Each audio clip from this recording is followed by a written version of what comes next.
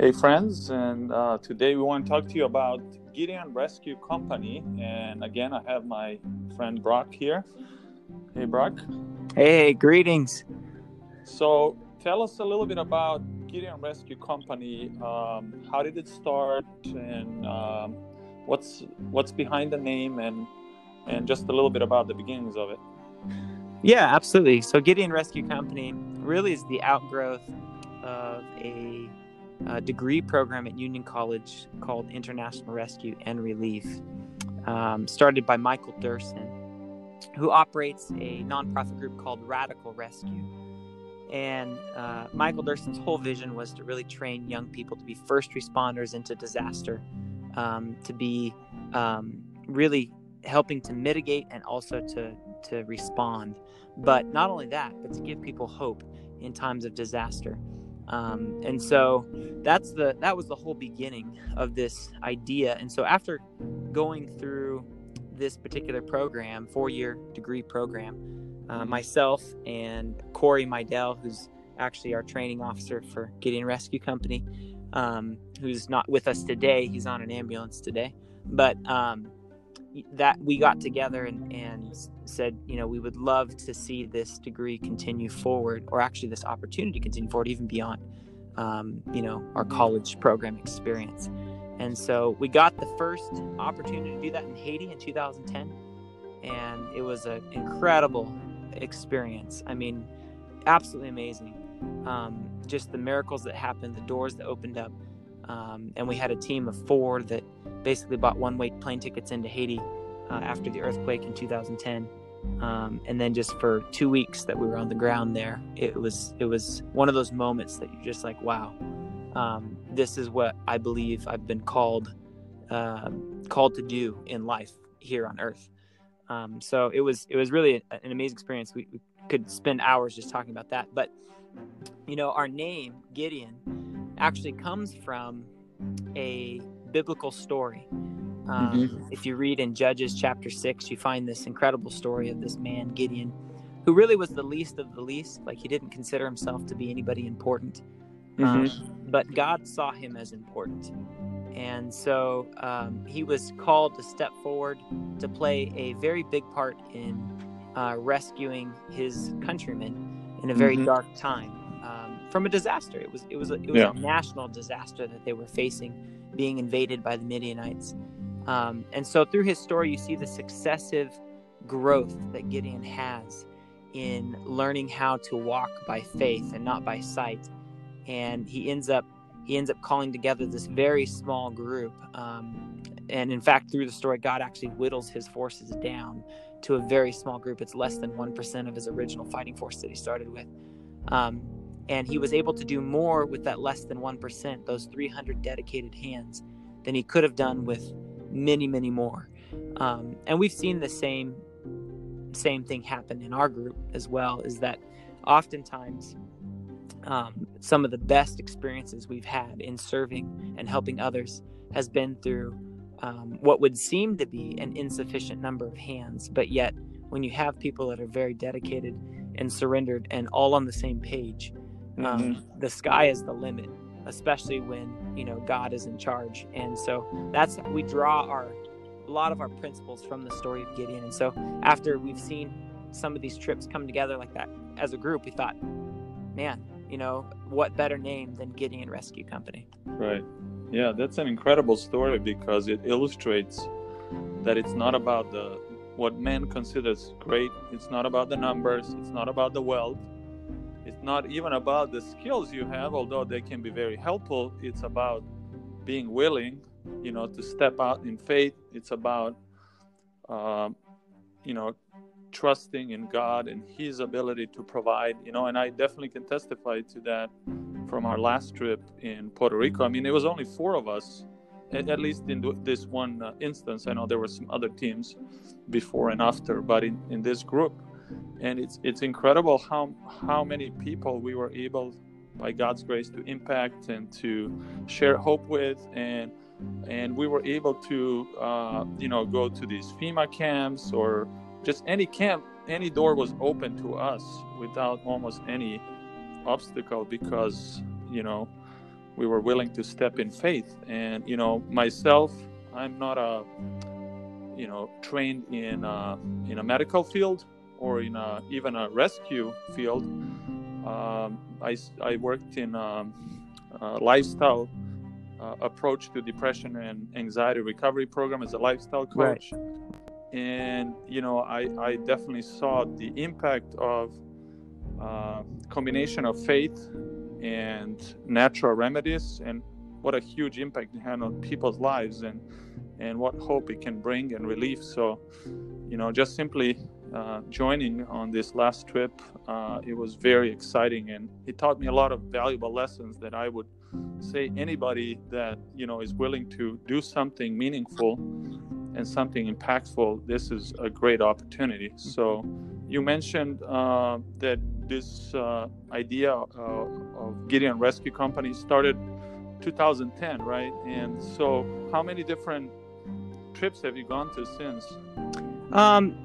Man, we'd have to sit here and count them all up, but it's been really an incredible journey. We've gone all over the world, from Haiti to Jamaica to the Philippines, to Indonesia, to the Bahamas, to multiple missions here in the United States for disasters. It's been growing with each successive year. But you bring up a good point that I don't want to miss, and that is that so often it's hard to judge who would make a good candidate for joining us and helping us, because certainly there's always a need for hands to help us. But it's not just by portfolios. I mean, you see this a lot. Somebody will come with tons of credentials. You mean, wow, that person's they're amazing. They got all these degrees, all these letters behind their name. But yet when it comes down to the nature of the work that we do in very stressful, high octane environments, you find out that credentials and degrees and letters really don't mean a whole lot. You want to make sure that the guy that's in the trench with you also has your back, and that he's on the same page. And there has to be a cohesiveness. Everybody has to be working together for the same goal. Otherwise, things fall apart really quickly. So we believe that training is easy, because you can give training to anyone. That's not the difficult part. The difficult part is finding the right hands to train. And so this is a part of that Gideon Rescue principle and the model that we operate, is that we don't actually choose the team. We put the call and the need out there, and then we just really allow God to direct the efforts and bring together the right people for the right opportunity. And we have practical skills, on that level, just to speak to that note. We have, I was trained in rope rescue technician, swift water technician, search and rescue. These are all very practical skills. I work. And you're a nurse right now. I work as a flight nurse, and I work as a flight paramedic. So we definitely have, EMS skills. We have practical skills. These are all great things that we utilize as tools in helping people. And also all of our members have the opportunity to gain some of that same training. Not everybody will become a doctor, not everybody become a nurse, but there may be opportunities in which to gain the rope rescue skills, for instance, or the swift water rescue skills. And so a lot of our team members are moving in that direction. And so, but that's on the practical side. We're a disaster response company, and there's a lot of different things that you face in a disaster, and you never know what skill set you may have that may be useful. You mentioned depression recovery, and this is actually huge.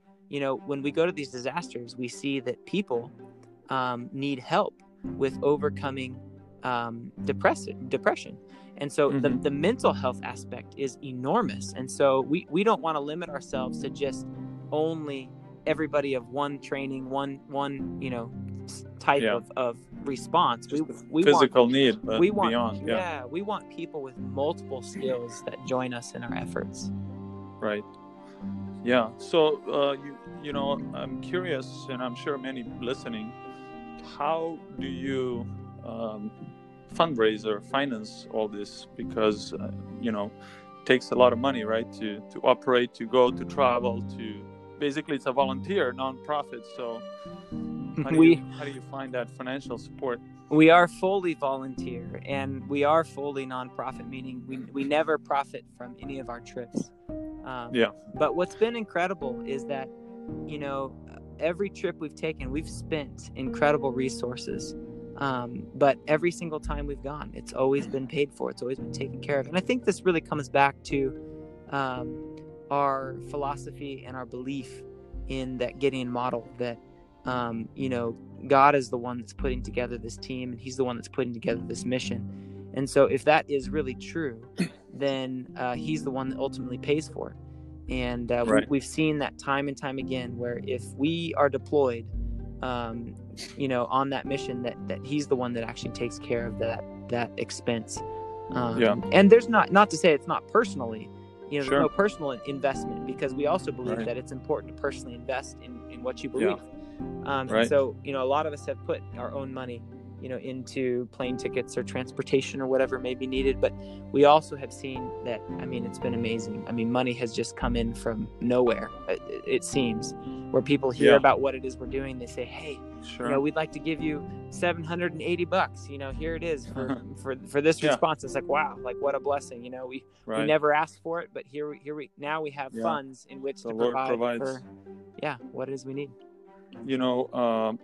When we were coming to this last trip in Puerto Rico, we were in Texas, and we were in a church. And so I was sharing something, and I mentioned that we're going to this trip. I haven't asked anything. So, and then this man comes afterward with an envelope, and he gave me $100. This is the second time I've seen him, Yeah. And then another person later on gave us $100. So, like you said, if you're, willing to step in faith. Of course, we didn't have those promise before we go, hey, you're going to get this money and then you go, that would be easy, right? But we were willing to go regardless, because we believed we were called, and we see, it's not just that we help those people in need, but we ourselves are blessed in return. And I would even dare to say that I'm more blessed by doing something like this, the meaning, the satisfaction, by doing this, than even the people we help. And so it's amazing how God, provides for these when you step out in faith. And a friend of mine said this, God's will, God's bill, So I know anybody listening may be like, hey, I wish I can do this, but I can't afford it. I have family to feed, I have bills to pay, and so forth. But, that's not something that God is concerned about in terms of he's not limited by our, financial limitations. Right. If you are willing, then he will provide. If he calls you, he will provide. That's right. You're going to be amazed, right? That's right. We have seen it over and over again. So do you want to share something at the end? Yeah.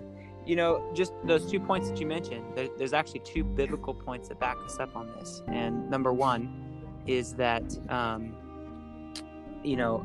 the worker is worthy of his wage, meaning that, when we go to work for others and for God, that God provides, just like you said. And, that we've seen it time and time again, like you said. And then the other thing too, is that we try not to put ourselves in a box, meaning that we try not to say, this is what we're going to do, because you have no idea. Disaster, the nature of disasters is total chaos. So, you may be placed in a position in which you're putting people on an airplane and evacuating them because you're there. And now all of a sudden you see the doors opening up, and it's like, oh, okay, well, God's putting us in this particular position to help people get on airplanes and escape the disastrous situation. Or we've had it in Haiti, where we were tasked with food and water distribution, and that got pretty hairy really quickly, because we had mass riots on our hands, and how do you now deal with that? So so we've been in some really interesting positions. Or we've set up clinics in tennis courts in Haiti as well, and we had a whole just mobile MASH unit all of a sudden pop up with doctors and nurses and paramedics, and now we're treating the sick, the wounded, the injured. And so we never know what it is that we're going to do. We have the skills and the training for different things that we think perhaps would be helpful, but in each disaster, it's always different. We have 2 rescue boats currently in our fleet, in our arsenal right now. They're incredible boats, but those are incredible tools in which to physically get to people in floods and pull them out. But again, you never know what it is that you're going to do, and so we try to remain as flexible as we can. And we like to see as many different skill sets on the team Right. And you don't have to be limited to say, oh, I know nothing about medical, I know nothing about this. If you're willing, and if you're called and God opens the doors, we have a place and a work for you. Yeah, definitely. I can testify to that. So what are we going to talk about in our next episode? You want to tell us a little bit about that? Yeah. I think we're headed into discussing disasters, and we're talking a little bit about our team and who we are. And I think as we get further along, we're wanting to really dig into, why are we seeing these things happen around us? Like, why are there so many disasters? And so I'm excited because we've got a lot to share, and we're hoping that you'll join us for the next episode. Yeah, please join us next time, and keep looking up.